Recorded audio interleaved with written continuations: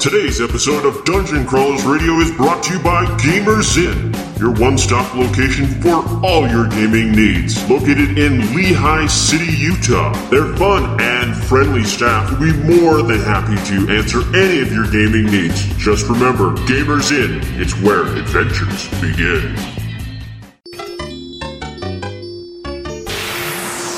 It's time to power up. Autobots, roll out! Broadcasting live from the DCR studio.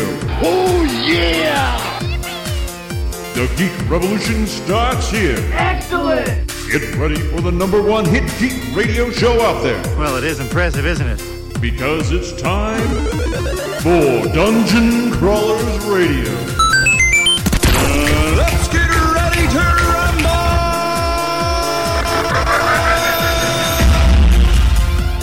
And now, the moment you've all been waiting for.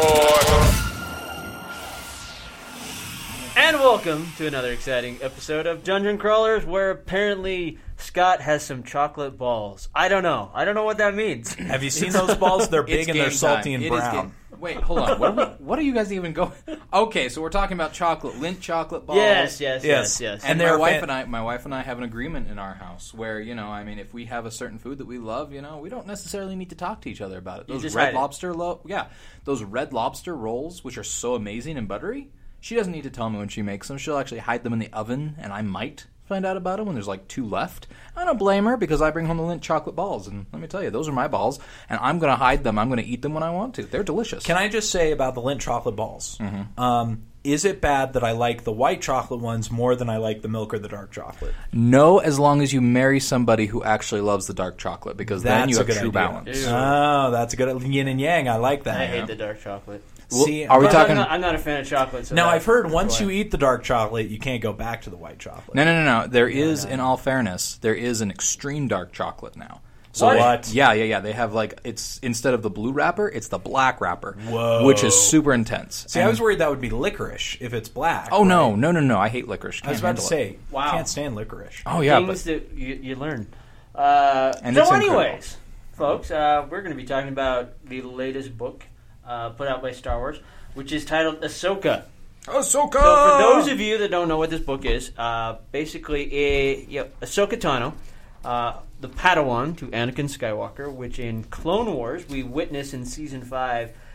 Some crazy stuff happens with her. She's accused of murder. Or was that That's 4? Season 5. Oh, geez. I just watched it like 2 weeks ago. I want to rewatch it after reading this book. But she gets framed for murder. The Jedi Order doesn't believe her. Even Anakin questions. And as everything comes to a conclusion, she's found innocent. And it's another Jedi that perpetrated it, which Anakin is the one that discovers that. And spoilers! Then she walks away from the Jedi Order, even after they're like, we welcome you back. And she's like, she's so torn up over this, she's like, no. It's classic Lucasfilm, right? You got to get everybody in their starting positions for the next movie. Yeah. Doesn't matter if it's 10, 20, 30 years between movies. You got to get everybody in their positions, right? Well, but at the same time, you watch this episode, and the Ahsoka being tried, the entire it's because it's 2 or 3 episodes, right? It's one of my favorite story arcs. It's a 3-episode arc. Not only that, we get to see Tarkin before he becomes Grand Moff. Mm-hmm. He is really enforcing the law here, and he's because some clones were killed in this bombing that she's been framed for, and he's like, this is not a Jedi matter, this is a Republic matter, and he just goes after it fully, and you actually start to see the Tarkin that we see in Episode 4. Mm-hmm. But not only that, it really does set the stage, because that was one of my biggest questions when I started watching Clone Wars and find out that Anakin has a Padawan. It's like, what? How exactly. is it possible? See, they're going to have to kill her. They're going to have to kill her at some point. Right? A little insider information. It is my understanding. So I was talking with Matt Martin at Salt Lake Comic Con, and it was really interesting because he was telling me about essentially how that meeting went. George kind of came in and said, and it was before it was in 2006 or 7, right? Pre-production for the Clone Wars film, and it was funny because apparently George just kind of came in and said, yeah, Anakin's got an apprentice. And they all kind of said, you didn't mention this before we made the prequels? But, you know, it is what it is, right? And so it's interesting how Ahsoka, who seems, you know, on paper almost shoehorned in some ways, how she's kind of been worked into this time frame between episodes 2 and 3, and she's become this hugely momentous character, extremely important, and extremely, I mean, well-developed, a fan favorite, you know. I mean, just extremely important. Yes, that too. Scott, thank you. Scott's making gestures to me across the table. She's an amazing character. I'm not going to lie, though. Seeing her in the pilot of Rebels, or not Rebels, of Clone Wars, I didn't like her. I didn't like her one bit. Yeah, I thought she was either. You could feel that she was being shoehorned in. You could feel that just, we need a character. Bam, here she is. And she wasn't believable. She wasn't lovable. Well, and that definitely was the problem, is when they put her in, she was shoehorned. I mean, that's a perfect example of what really happened here. But at the same time, they took Clone Wars, at least in my mind, was a beautiful way to create a story arc, an overall arc for that character. But not only that, I loved her. Her arc, I mean, she, you know, by season 2, 3, she becomes a really solid character where I was like, okay, I'm starting to like this character. Oh yeah, and I do have to put that out there. Yeah. I love her now. Like she's my favorite character in the. But in the beginning, it was like, what in the world are they doing? But it was, you know, when her whole arc comes together, and you know, and she is pretty much, you know, she's framed for these murders and all this. It's just like, this is all Palpatine. Mm-hmm. He's seen how close him, Anakin, and her have become, and they're like brother and sister, really. You know, and that's how Anakin kind of sees her, is, you know, and he calls her Snips. It's kind of like a fun little nickname for his little sister. And he knows he has to get rid of... I really liked the nickname, I'll be perfectly honest. Well, that's okay. But it doesn't matter. He needs to get rid... You know, Palpatine knows he needs to get rid of Obi-Wan, and he needs to get rid of Ahsoka. That's the only way he's going to fully be able to pull Anakin towards him. So the framing job that's done on Ahsoka to have her killed was beautiful. Now, it didn't work out, but it still worked out to his advantage because she leaves the Jedi Order, which I think put a bigger wedge between Anakin and the Jedi Order than it could have from her death, to be honest. Agree. And here's the thing about Clone Wars in general and Ahsoka specifically, it becomes its own animal, right? Yeah. You know, that's the thing is it starts out as sort of filler extended universe content between episodes 2 and 3, and then it sort of becomes its own animal. And Ahsoka, I think, kind of epitomizes that, if that's the right word. And I think, for me, I really started to like Ahsoka when it was the episode when they go to meet the Celestials. Okay. And that, for me, was when I was really like... That's when I sort of realized, wow, I really do like Ahsoka. She's really developed, and she's become more adult, more mature, you know. And to be fair, part of that too was the writers had hit their stride. The animations were better by then, and so I think that's, you know, I don't know. It's just it's interesting how she's developed into her own story. Oh yeah, yeah. No, I agree. And then it was really nice to see them kind of bring her back in Rebels. I mean, yeah, I was a little bothered by that, I'll be honest. Partially, okay, so there's a couple of things. So I fondly call Star Wars Rebels Season 1 Clone Wars Season 8. Okay. And so the reason I do that is because I sort of tongue-in-cheek was always just kind of like, oh boy, it's because Clone Wars was so good, they want to bring it back, right? But they can't technically bring it back because it's Cartoon Network. Yeah. So they've got to rebrand it, repackage it. And so having her... in the show, at first, when I first found out she was Fulcrum, I was really mad about it because I thought Fulcrum was Bail Organa, and I thought that would be a really cool way to tie in Leia and Bail into the Rebellion, right? If they were trying to pull the strings between the Imperial Senate and the Rebellion. Yeah. And when I find out it's Ahsoka, I was kind of like, you jerk! You left Kanan out to, you know, you hung him to dry essentially. You know, he could have used a little support when he was like what? 8, 10 when the Empire... she didn't know. She had no clue. Yeah, she didn't.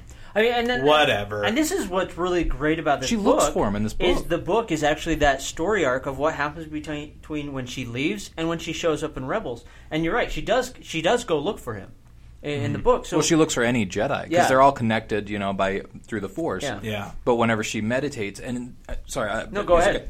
But that's one of the things that they explore in this book is her coming to grips with basically losing her religion and kind of losing herself and trying to figure out who she is in the universe because she still loves the Force. She still loves the people in her life that, as far as she knows, she's dead. But every single time she reaches out to the Force, all she feels is pain, suffering, darkness, and emptiness. Based on what she experienced. She kind of has closed herself off, and the fact that instead of being thousands of Jedi in the universe, now when she reaches out, she feels only emptiness. That makes so much sense, because, again, when something dramatic like Order 66 happens, we know from Episode 4, the Jedi can feel that, right? Yeah. Obi-Wan, him feeling Alderaan being destroyed, right? And can you imagine the emptiness and the loneliness he had to feel on Tatooine? Well, all my friends are dead. Time to live in a desert. Well, there's also a really cool article that came out that I was reading, and it's because there was a key scene that was supposed to be in Jedi that was left out. And I was reading about this. They never shot it, from my understanding, but you go through the movie and you see how Obi-Wan says all these things. It's kind of conflicting, and it makes it sound like Obi-Wan's kind of a jerk when it comes to talking about Anakin or anything like that. But you get to, there's this scene that was supposed to be done when Luke's there in Jedi talking to Yoda as he's passing away. Yoda basically tells Luke to forgive Obi-Wan because he forced Obi-Wan not to reveal the truth about Anakin, and apparently Obi-Wan wanted to. Wow. And so there was this. It was Yoda and him kind of going back and forth, saying, kind of like, we need to tell him, and Yoda's like, no. Because he didn't believe that Luke could face Vader, knowing that knowledge. That kind of changes the whole dynamic of Obi-Wan, where he, because it seemed like, just because of the way they phrased everything, that it was like he was lying through his teeth about Vader. And to be fair, they do sort of explain that to a certain extent in Jedi. Yeah. Because Luke essentially comes to Yoda and says, "Why didn't you tell me?" And Hendy kind of says, "Because I didn't want you to do that. To have to confront him knowing what you know." Yeah. Unfortunate this is. Yeah, exactly. That you rushed. But I really wish they would have having added that explanation scene, for because Obi-Wan. Then it would have changed because you see Obi-Wan at the end of 3 after he's just defeated Anakin, and you can see the pain that he's in, and just to be able to. And then you see the older Obi-Wan, and he's like, that guy's a jerk a little bit. You don't see that passion or anything. And I'm sure we'll see more if we get some Obi-Wan movies and stuff like that. And again, keep in mind, 1977, 2005, right? Well, I definitely know that, but it really adds a new dynamic to absolutely. That character. Oh, yeah. Well, that's why, I've been hoping for a Kenobi anthology film for a long time. Because do you remember there were a couple of books...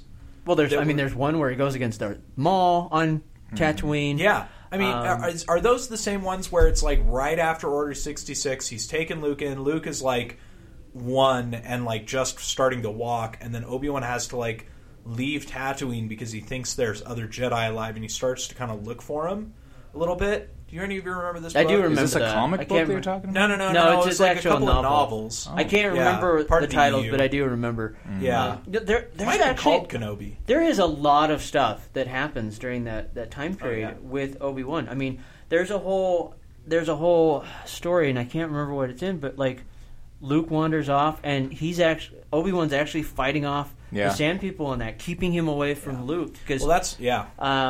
So there is a lot, and I would love to see an anthology for that. Well, because that's also in the new Marvel comics that actually talks about that and shows that. So that is now canon. My favorite picture that I've ever seen, it was at a comic convention, and there was an art gallery, and one of it was a really, really big painted portrait of Obi-Wan putting his lightsaber away. There's a couple of dead sand people at his feet, and he's in Beggar's Canyon, and there's T-16 Skyhoppers flying.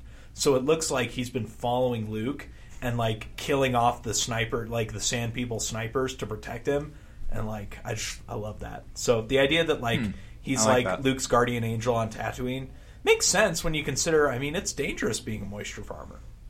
Yeah. So got to get that water. So I'm actually reading something here. So there's an event that happens in the book, and we were kind of talking about it, but I guess I'm even wrong here. So it's in the last weeks of the Clone Wars, approximately a year after she left. So this would have been around in season 6, roughly. Ahsoka discovered the whereabouts of the former Sith Lord Maul, who had taken over the Mandalore and gained leadership of Death Watch. So I guess shortly before establishing the siege of Mandalore, Anakin and Obi-Wan were called back to Coruscant to save Chancellor Palpatine. So that's the wonderful thing, is it still kind of weaves in a little bit within Clone Wars, goes through the time where we don't see anything because we haven't seen anything, and then she shows up, and then it kind of leads up into where she shows up as Fulcrum. One of the really cool things that I like about the novel that they explain is the Kyber crystals and why the Sith Lords have red blades. Again, interesting because it's so... that's the one thing I think is so interesting is the lore of the lightsaber is so diverse between legends and canon, and to be fair, third sources, right? Yeah. Anyway, I just think this is fascinating. But that's what I love about it, is that it really ties it back to that spiritual aspect instead of just being a laser glowing sword. Well, which I always assumed growing up, it's just, it's their weapon, Yeah. Well, and honestly, I've always liked going back to that idea that the weapon doesn't make the Jedi makes the weapon, right? And so let me preface this with a little history of the Kyber crystals. So, first of all, it started with the first novel for Star Wars ever made was 1978. It was called Splinter of the Mind's Eye. Yeah. And it was Leia and Luke going after a giant Kyber crystal. And they called it the Kyber crystal. Yes. Implying it was the only one. And Darth Vader essentially comes, and Obi-Wan essentially possesses Luke through the Kyber crystal to fight off Darth Vader. And it's pretty bizarre. And actually, George Lucas wanted them to kill off Darth Vader in that book because he thought he was a weak villain. But thank goodness that didn't happen. Yeah. And is that book still canon then? No, it's EU. It's Legends. It's Legends. Oh, it's hard Legends. But it's interesting, and so ever since then, it's we've had this evolution of the caves of Ilum and Jedi, masters taking their Padawans to go and find the crystal that belongs to them. Right? We actually see that planet again. In this book, without giving away too many spoilers. Yeah. So it's kind of and then we've also got some interesting history with Luke's green lightsaber. It used to be in Legends there was a very strong implication that it was Qui-Gon's crystal from his lightsaber, and that Obi-Wan had kept the lightsaber, and that the lightsaber parts were sort of broken, but the crystal was still good, and that was the crystal that Luke used in his green lightsaber. Now in canon, Luke makes that crystal from an oven. It's synthetic. That's another interesting thing is in Legends, all of the crystals that the Jedi use are natural, and all the Sith crystals are synthetic red crystals. And it's because that they can't use regular Kyber crystals that are connected to the Force, that they have to make their own, right, that are dark side crystals, and that's why they always come out red. Now it's changed because, as it's been said, the crystal picks its wielder. I mean, we saw that with Ezra when he was in the temple, and it came floating down. We also see that in the Caves of Ilum and the Clone Wars. Yeah, but so they Jedi. explain that, So the Kyber crystal is light side energy, and it picks its wielder, but it can't pick a Sith. And so the Sith, or a Dark Lord or dark side user, has to bend the crystal to its will, thus making the crystal bleed. And that's what gives it the red light, the red energy, which I really like. When I was reading this, like, oh my gosh, this now is awesome. It makes sense. This is really cool because, thinking on Kylo Ren and his blade, they said that his crystal is cracked, and that's why it has the vent ports, and that's why it wobbles so much. It's because it's so unstable, which perfectly matches the character's demeanor in the movie. But then it's like, no wonder it cracked. He forced his will on it so hard, wanting this to happen, that he cracked the crystal. And so it makes sense. Now, there are two things that I do want to say to that. Number one, when you first told me about this before I had finished the book, I thought this whole book was about that. Oh, no. It's just a small part. It's too little, mentions. So pretty much what we've talked about now is more than what you'll get out of the book. But it is interesting. But the second part is, I really, really wish that they would have implemented that in Revenge of the Sith. No, I agree. But it would have been hard, right? It would have been hard when you're kind of pressed for time, and I mean, it's hard to, that's the one thing is everyone talks about the prequels like, oh, they were so good at world building, and it's hard to be world building and have a story at the same time. It is. And I think that's why, I hate to be all like Lord of the Rings is awesome, but Lord of the Rings is awesome because it combines world building with the story, and even then it's really dense and hard to get through. It is. Yeah. And so it's difficult. Now, I will say, I like this idea of the crystals bleeding because that is sort of in line with some interpretations of the Legends of the Philosopher's Stone. Yeah. And it's the idea that you need, to create such miracles, you essentially need the blood of men to create it, and the life force, to create it. And so it's this idea of, then it becomes red, right? The Philosopher's Stone is red because of the blood, right? So I am liking this idea now that they're including in the canon. And again, it syncs up perfectly with what we've seen in Force Awakens. Now, that said, I still really like the idea of, Han Solo used the Graflex saber.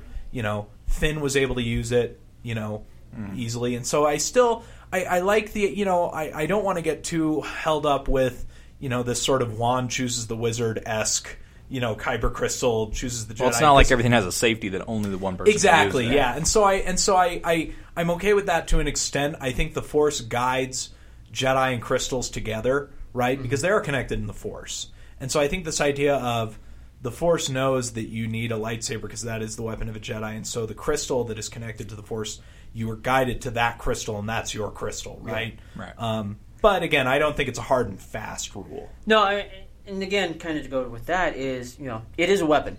Anyone can pick it up and use it. That's why Finn was able to use it. That's why we've seen Solo use it, and so on and so forth.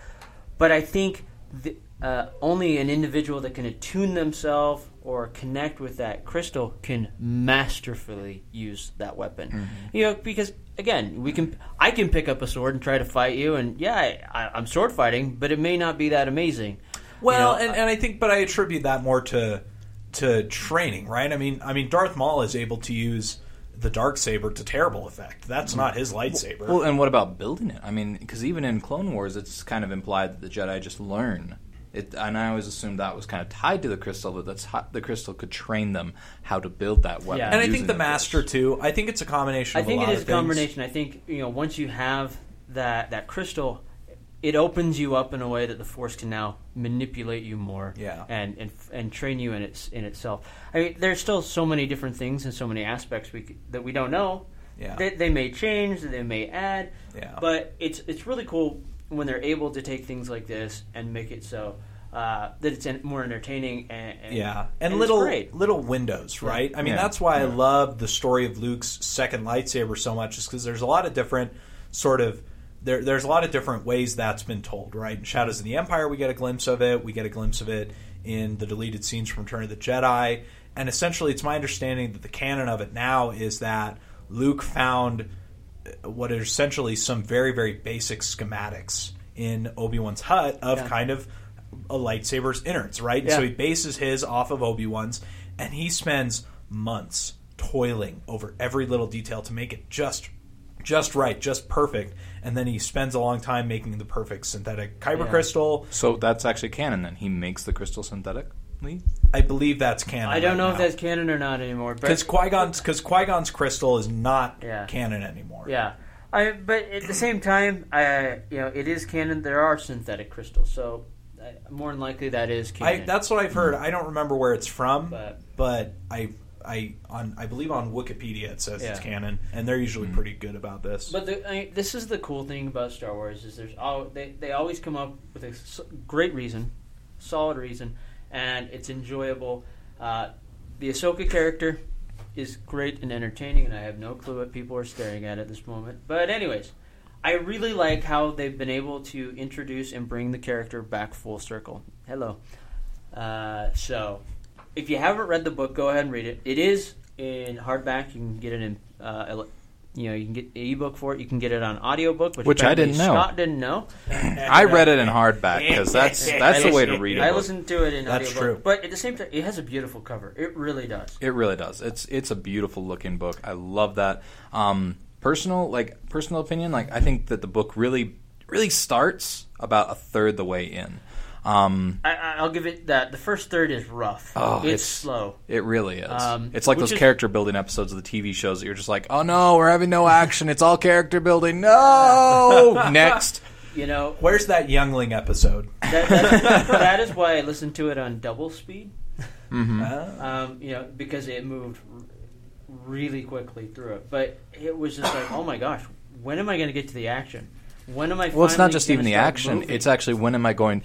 And I feel like the author did a great job of the book, but at the same time, I feel like he was trying to find out who Ahsoka was as she was, and he was kind of using that as a cloak for his writing. And so in that, I didn't feel necessarily that it was Ahsoka lost trying to find herself. I felt like it was the author trying to find her, and that took me out of the book because I'm not saying I'm in love with Ahsoka, but I'm in love with the character, and I feel close to her just by watching this series because I feel like she was introduced to a children's show as a child Jedi, and she's the one who the kids related with the most, being under the tutelage of all the other Jedi, being close to them.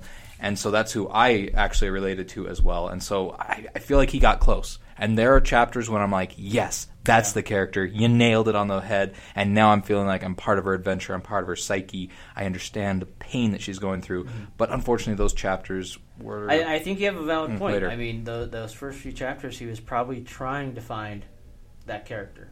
And that makes sense. Because you know, you feel like it's written like, oh, she doesn't know who she is. But now that I look at it and kind of listen to it, I can see your point there. No, I'm not saying he's a bad writer. No, because he does get it. He does find her. It's a great book. But those first chapters, I can see that. I can see where it's the author really trying to find the character, but hidden under the guise of the character trying to find herself. So, yeah. But again, once you get past that, it's like it shifts into third gear, and then you start moving. Mm-hmm, mm-hmm. So, and then, vroom. It feels like a Star Wars movie or Star Wars novel. It's great, and it's a fun ride. All right. So for those of you out there that haven't read it, go ahead, pick it up. For those of you that have read it and want to give us your thoughts, feel free. Throw it on the post. Email us at dungeoncrawlersradio.com. Give us your thoughts. We want to hear them, and we'll even throw maybe a few of your comments on the show and talk about them. So, snap! Yes, which will be awesome. So, with that said, we're out of here, and we'll catch you next time. Game time. Suck it, nerds. Hey guys, now the holidays are here, and with Jared and Jessica on Baby Watch 2016, and Daniel out with jaw surgery, the Dungeon Crawlers team will be pushing back to one show a week until the beginning of the new year. I'm sure if Daniel was here, he'd be sure to say... And remember to follow us on Twitter and like us on Facebook. Thanks, guys, and happy holidays, whatever that may be.